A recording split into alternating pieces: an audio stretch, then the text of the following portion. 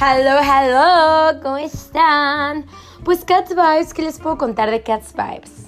Este carácter que acabo de crear en social media que habla acerca de las 4 primeras letras de mi apellido y acompañadas de la palabra vibes, que en español significa vibra, traducido al inglés vibes, y no sé, se me hizo que suena cool.